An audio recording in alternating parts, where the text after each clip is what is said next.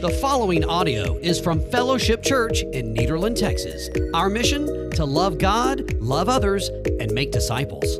For more information about Fellowship, visit fellowshiptx.org. All right, everybody. Well, welcome back to our latest episode of the Fellowship Podcast. I'm Julian, your associate pastor, sitting here with Daniel, our lead pastor. It was good to have you back on Sunday. I know y'all were gone for a little while on your Disney vacation. It looked like y'all had a lot of fun. Yeah, we did. We had a great time. It was Florida, so it's hot, and Disney's still doing a lot of mask stuff, so we wore masks all day long. Man. It's like wearing a sweater on your face. But we had a good time. The kids loved it. I really enjoyed getting to watch my kids love Disney. That was the fun part for me as a parent. I was exhausted. My feet hurt from walking around so much, but I really enjoyed watching the kids just love Disney. Yeah, that vacation looks exhausting. Like, it's not really a vacation. No, you need a vacation. It's one of the ones you need a vacation from your vacation kind of thing, yeah. Yeah.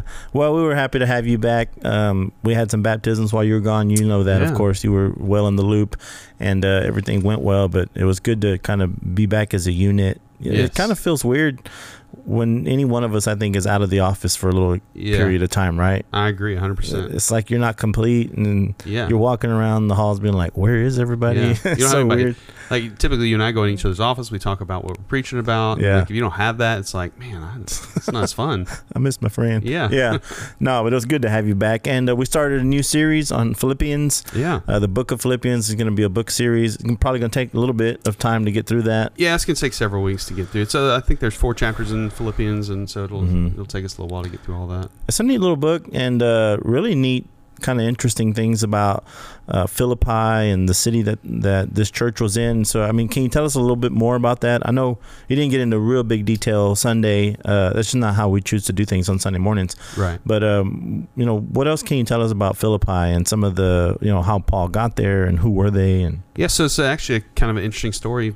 Paul has this vision of a guy asking for him to come and saying that they need help in Macedonia, which we know is Philippi as well, and calling out for help. And so Paul has this vision, and so he goes, and he gets there, and Philippi didn't really have much of a Jewish presence there. There wasn't a temple in Philippi. That's why we know he goes and he meets these women on the Sabbath outside of the city, but because there's nowhere inside to meet. And so it kind of starts with the really humble beginnings. You got the Philippian jailer. Yeah. You got Lydia, who he meets, who's this kind of wealthy seamstress lady who has this a little business, and kind of cares for Paul a little bit through some of his time there. And so it kind of has these humble beginnings, and then it just kind of grows from those beginnings, people doing what you're supposed to do, professing the gospel, going out, reaching out, and they build this church in Philippi. And obviously Paul loves the Philippians.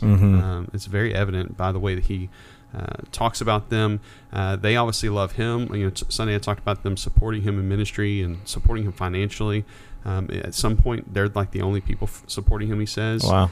And it's really cool to see that he obviously had a very meaningful relationship with these people. He loved them, they loved him, and so he's writing to them, very proud of who they are and the fact that they've stood firm, because there's a lot of threats of false teaching. They're not very wealthy. There's a lot of financial struggle, and there's also this little fight that breaks out between 2 prominent women within the church, and so there's some controversy going on, and but through all of that, it's evident that they're passionate about the gospel and they're passionate about ministry, and he loves that about them. And so it's a cool little church, and you read through Acts and you kind of see some of those humble beginnings that they start with. Yeah, I think that's really cool. You mentioned the Philippian jailer, his whole house was saved, and who knows how many people were there. And so I'm sure they had a nice little core to start off with. And it's interesting. Paul usually goes to a synagogue in every town he goes to first. That's his beginning. And then and there wasn't one there. There wasn't one there. So it's got very humble beginnings, but it's also cool to see that when churches and the people of God do what God has called us to do, which is profess Christ and profess the gospel, and God will use that and grow that. And so that's a cool thing to see, that God used such humble beginnings for his glory and grew that church there. And they were a church founded on the right things and stood for truth and proclaim the gospel and continue to grow. That's that's what you want to see. That's what we want to see today. Yeah. Thousands of years later.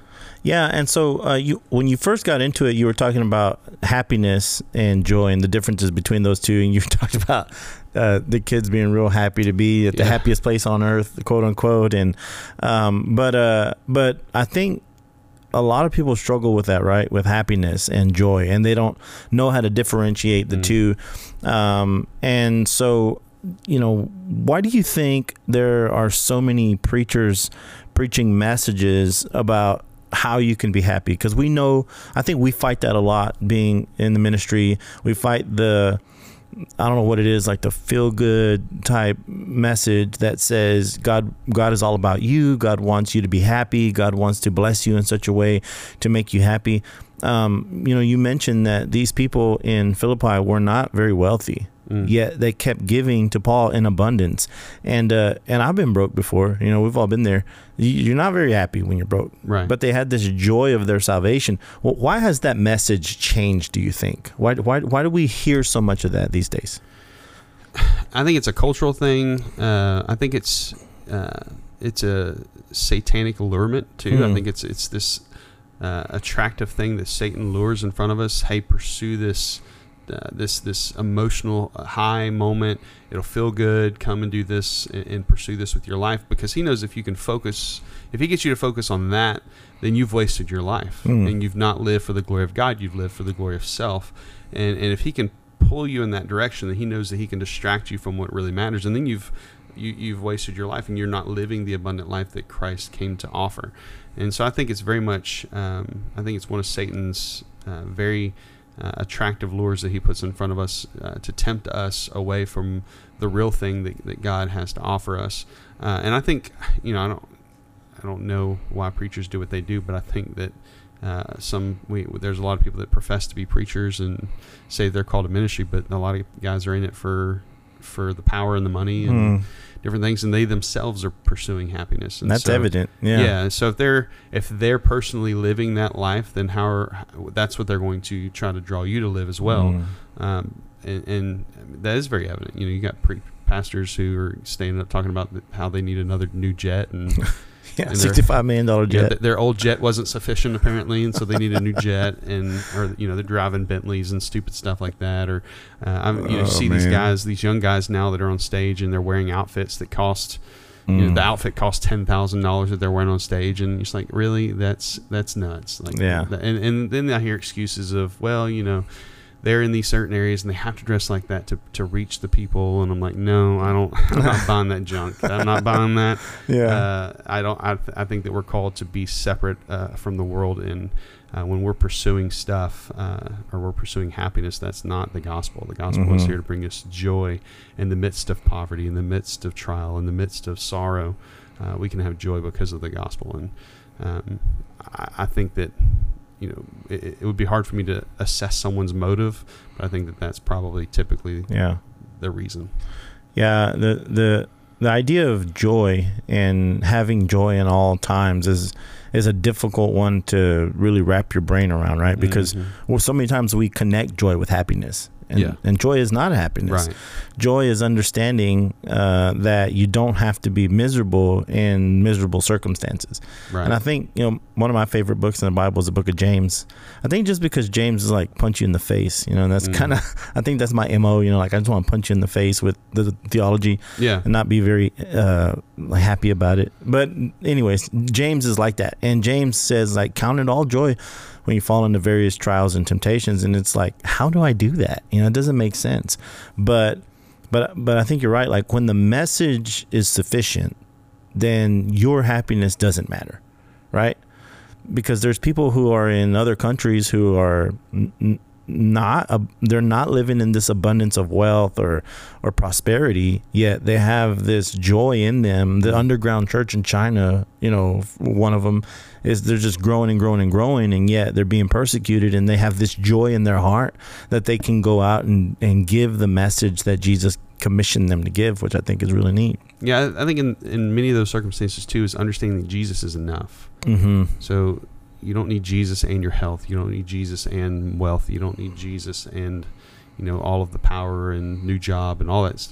Jesus is enough. And so If you have those things, great, Jesus is enough. If you don't have those things, great, Jesus is still enough. And that's what Paul says when he says, I can do all things through Christ who strengthens me, right? He says, I can, whether in poverty or riches, I can endure all things through Christ because Christ is enough. It's being content in your relationship with Christ, because Jesus said himself, he said, I'm the bread of life. Yeah. He told the woman at the well, the water that I give will give you life. And what he's saying is I'm what sustains you. I'm what will give you contentment. You need to find contentment in me, not in all this other stuff.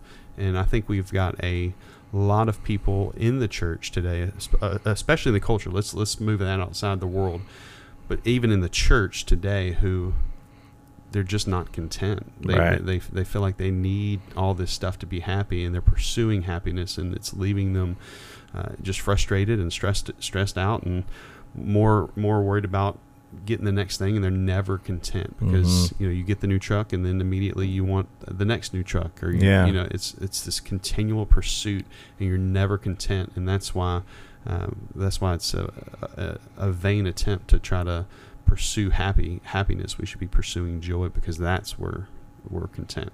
Yeah, if salvation and what comes with it is all about us, then that's very easy to abandon when things for us isn't going well. Right. In other words, I come to Jesus for these benefits.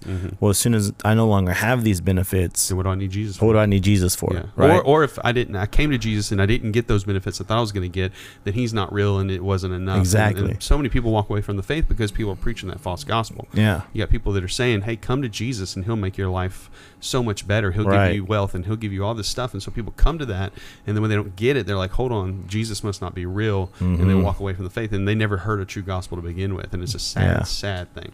Yeah, and that's why I think there's a really important task that when we preach, we say salvation is all about Jesus. Yes. It's not about you. We say that a lot here. It's not about you. Yeah. It's not about me. It's about who Jesus is and why he's worthy, and that's what salvation is all about. And he saves us for a reason to then go give that message to somebody else to be saved, not so that way we can have this life of abundance and whatnot. I mean, it is abundant life, but not abundance as far as prosperity is concerned and whatnot. Abundance is fulfillment. Yeah, absolutely. And then you talked about how these Philippians had joy, and Paul was confident in their salvation, that he was very proud of them, that they were defending the message that was true. And you said he had confidence in their salvation. And so Paul was obviously confident in them because of what he saw in them, correct? Because of their fruit. Sometimes we don't see that in people in our congregation. Would you agree with that? Yeah. Even here at Fellowship, sometimes we don't see that fruit. And so how can we as leaders remain confident in our congregation when it seems that so many of them are missing some of these attributes that Paul points out? Yeah, well, Paul was confident because of what he saw in them. And so if you don't see that, then it's hard to be confident. Now, I think there's a tightrope people have to walk as far as legalism and judging people and all that kind of stuff. Right. Let's knock all that out the window and just say, obviously, if there's salvation, there's fruit, right? And that's biblical. That is what it is. And so if we don't see that in people, if we don't see a passion for the gospel, if we don't see a zeal for people getting saved, and we're not seeing the fruit or sanctification in people's lives, then it is what it is. And I think we see more of that in churches today, just because people are. We've got this Bible Belt thing. I've said this the past few sermons at the end, that because of where we live and because of the context of the culture of Southeast Texas, there's a lot of people that are going to profess and say that they're Christians. Yeah. More than what would not, are going to profess Christianity as their religion or their faith. But the truth is, there's no fruit in that many people. I mean, our world would look a lot different if there was, if many people profess Christ in Southeast Texas actually lived like they professed, what they profess, then our area would look different. Yeah. But there's no fruit, and so to say that I can be confident when I don't see fruit, I can't be. But what I can do is I can continue to challenge people and hopefully help them see that that just because they said a prayer to VBS, or just because they got baptized, or just because they filled out a card or said or whatever, that doesn't mean that they're saved. That if they didn't ever truly surrender their life to Jesus and surrender their heart to Jesus, and there isn't any fruit backed up by that, then they're not really saved. And I can continue to preach the gospel to them and pray that the Holy Spirit will convict them and change them. That being said, Sunday we saw tons of people who have been in church their whole life step out in faith, come to a laundromat outreach and profess Jesus in a way that they were incredibly uncomfortable with and fearful of, but they got out of their comfort zones because they've been challenged. Right.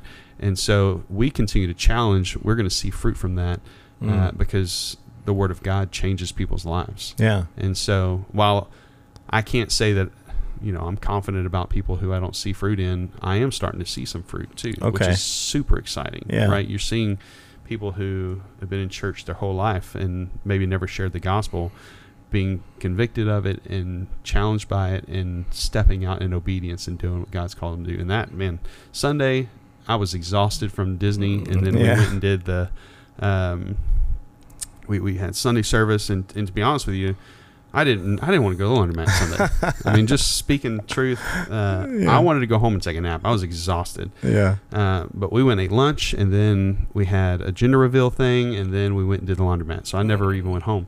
And I was exhausted. I didn't want to go. But when I left, man, I was fired up because to see that in people, that puts wind in my sails and gets me pumped up to see. To see people like that take a step towards obedience gets me super excited. That's encouraging to hear too, because I think I fall on as we both know, I'm very optimistic, right? I like to take risks. I'm very optimistic, but I think on the side of being confident in people who come to church, I think I'm very pessimistic, and it's hard for me let me rephrase that. It's easy for me sometimes to write people off when I don't see fruit. You know what I mean? And to hear that, it kind of gives me this new look on it that, some people are saved. They have Christ in them, but they've never been challenged enough to go out and do what Christ has called them to do. Right. And you're right. As long as we keep challenging them to do it, there's going to be people who their fruit is going to start to show, and they're actually going to do it. Yeah. Right. They needed that equipping from pastors, and was our job. Yes. To then go and do, not to cater to them on Sunday mornings. And if we get defeated and say, well, people are only going to give you what they're going to give you. Yeah. People are just going to come on Sunday mornings. They're going to be happy with that. That's all they're going to give you. They give you 1 hour, and that is what it is. And we just have to be comfortable with that and take what we can get. If we take that defeated spirit as leaders, then we have done our people an injustice. Our job, we're shepherds. Yeah. The shepherd never says, well, the sheep are just going to do what they're going to do. That's not shepherding. Whether it's safe for them or not. Yeah. The shepherds go in and they move the sheep.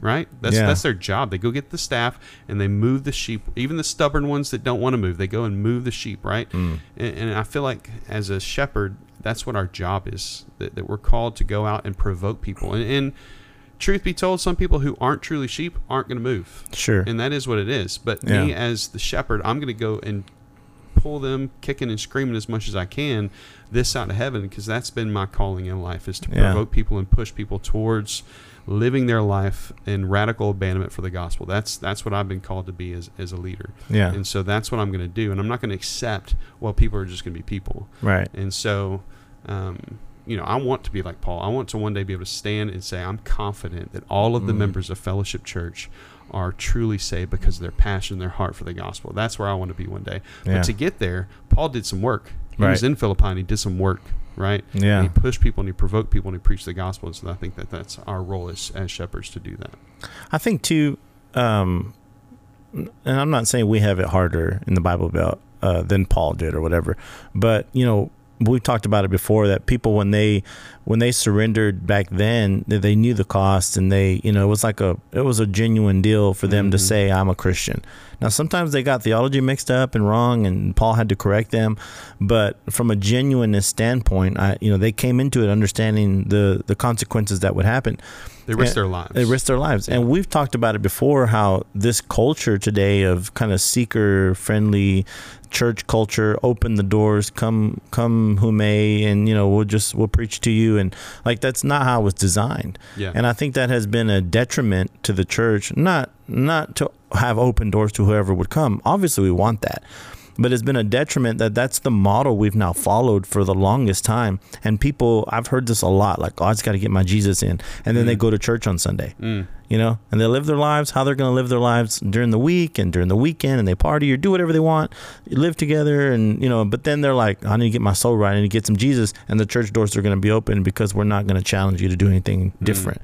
And so I do think you're right, absolutely 100%, that we have to challenge people in a way to help them to see that sin is sin and sin is wrong. And if you want to consider yourself a Christian, consider the cost, because it does mean giving your life up. Yes. It means surrendering your whole life to where you no longer live, but Christ lives in you. Right. And it encourages me to see people who have even been coming to fellowship for a long, long time, not been challenged, but are being challenged now to then take up that mantle and say, somebody said that the other day, I've never done this in my life. Yeah. And here I am doing it, right? They said that on Sunday, going to the laundromat. And that's awesome, man. That gives me encouragement that it's not a losing task. Yes. You know what I mean? Exactly. It can feel like that sometimes. Yeah, it can feel like sometimes you're just hacking away and nothing's being accomplished. But if you're doing what God's called you to do, you trust the Holy Spirit to work in people's hearts, and He's gonna work and He's gonna move. And if we're doing what He's told us to do, which I truly 100% believe that we are, sure, then He's gonna take care of the results. Yeah, the fruit is going to come. Yeah, we'll see the growth. Yeah. So talking about people and, the fruit, and kind of, you said sanctification, but you also said sanctification is the fruit of salvation, meaning we'll see people growing in sanctification because they're saved, right? Yes. So everyone's sanctification is at a different point in their life, right? Yeah. In other words, we were just talking before we started recording about some members who have been newly saved and, where they are in their sanctification as far as we can tell and whatnot. And so how can we help people grow in their sanctification so that they can be confident in their relationship with Christ? Well, I think the key there is discipleship. Yeah. We need to push people to seek to know more about God through discipleship relationships. And then, of course, like I said Sunday, that's going to stir their affections for God. The more you know about God, the more you're going to love God if you're truly saved, obviously. Sure. And then the more they know, the more they love God, the more they're going to focus on God, the more they're going to, steer their life towards the things of God. And, I feel like churches really have gotten focused on all of the outside stuff, like the morality, and make sure you don't drink, make sure you don't smoke, make sure you don't chew, make sure you don't go with girls that do, all that kind of stuff, right? Yeah. So we spend years focusing on external issues when we're just dealing with behavior modification. Right? Yeah. Like my dad, when I was a little kid, if I did something bad, he'd bust my butt. Right. That's behavior modification. He's teaching, don't do that again. Right.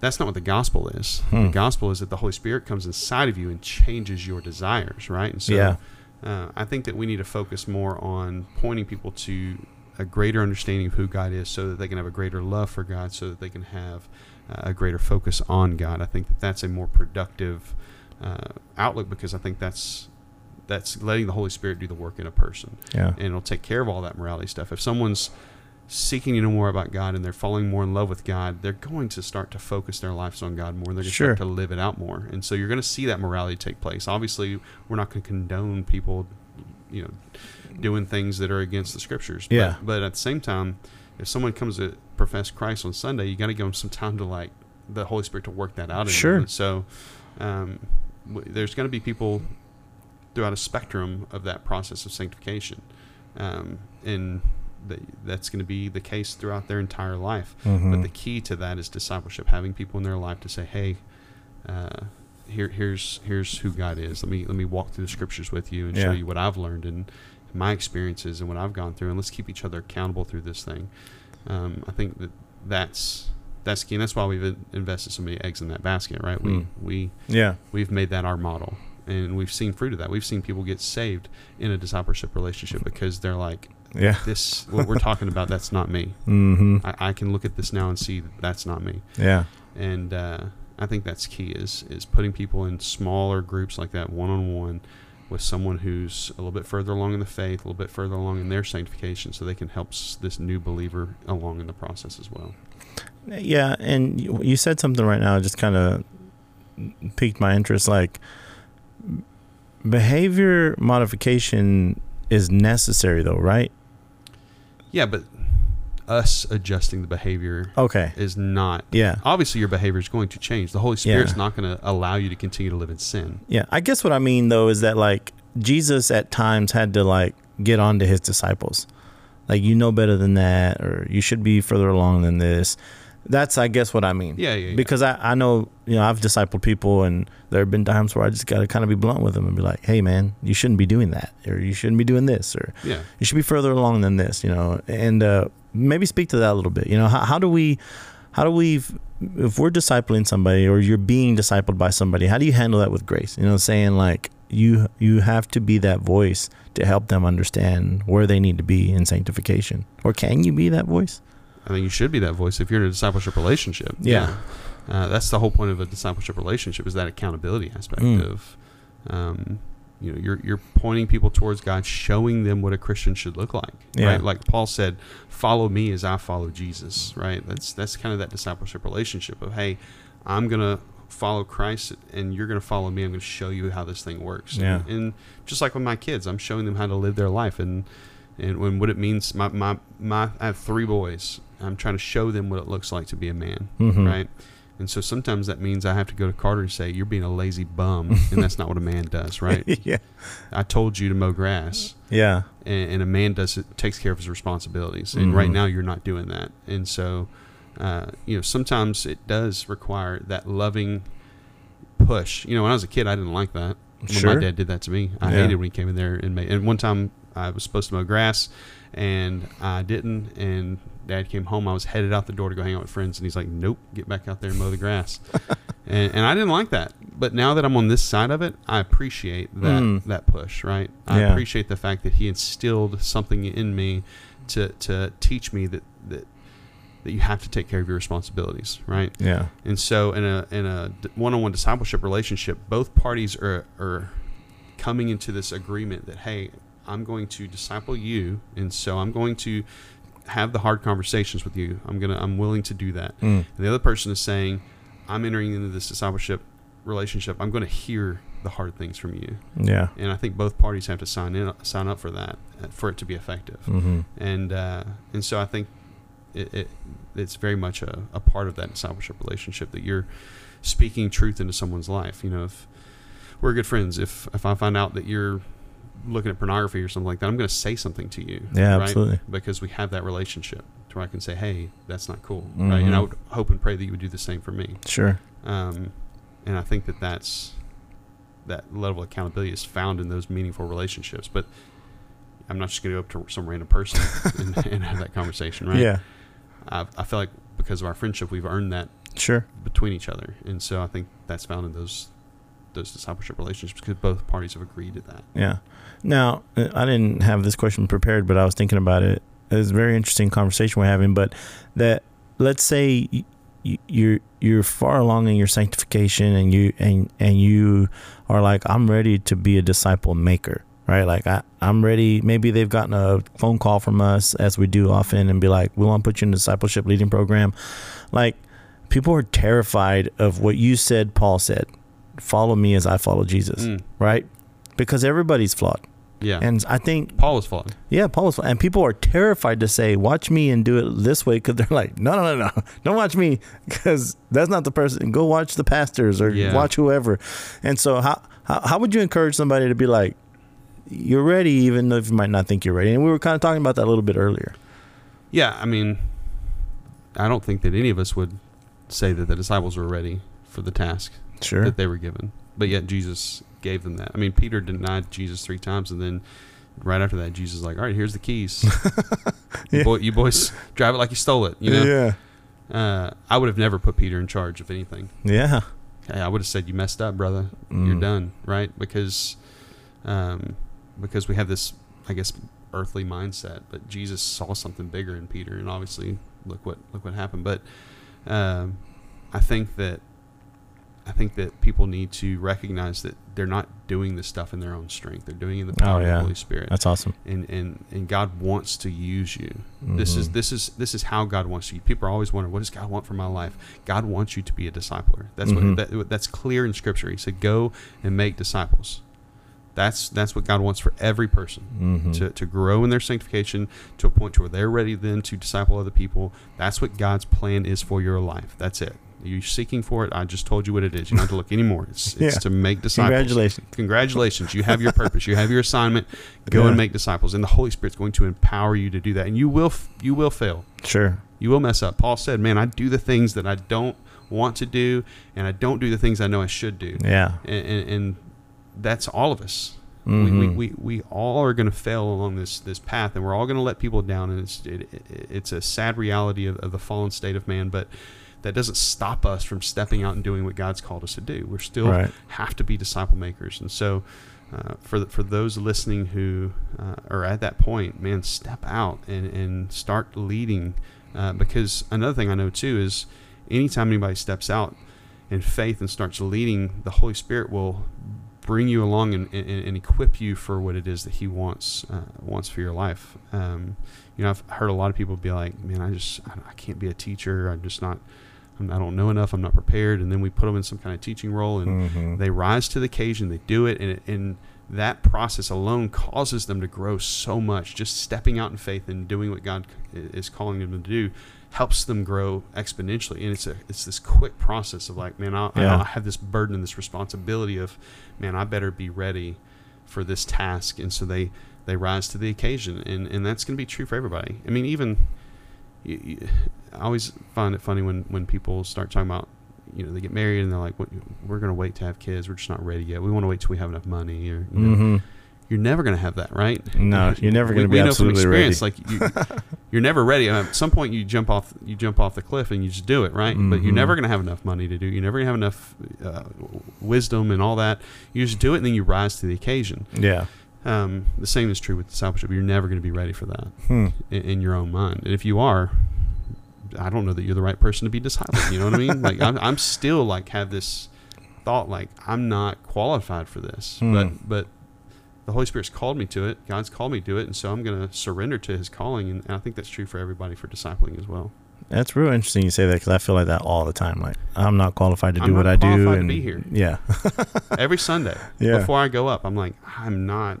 Why am I doing this? Yeah. Why am I the one in this position? It's because God calls us that, and I think that's the posture we should all have. And if we start to move out of that posture into one of I've got this all figured out, then we've entered into a whole nother sin issue, and it's a whole nother deal. Well, that's awesome, man. I'm so excited to hear more about the Philippian church and about how Paul encourages them and writes to them. And so I can't wait for this Sunday. We have our Equip classes again this Wednesday. That's been going great. Our Sharing Your Faith, we had a little field trip on Sunday. Many of my class showed up to go to the laundromat and to take that first baby step of doing what they were called to do. And so we're excited. If you haven't been joining us on Wednesdays, we're starting again after the summer. All the classes will restart, and so you'll have an opportunity to sign up and to come check that out. And we'll see you this Sunday. We love you guys. Thank you so much for listening, and we always welcome you to join us at Fellowship Church in Nederland, Texas, where we gather, grow, give, and go.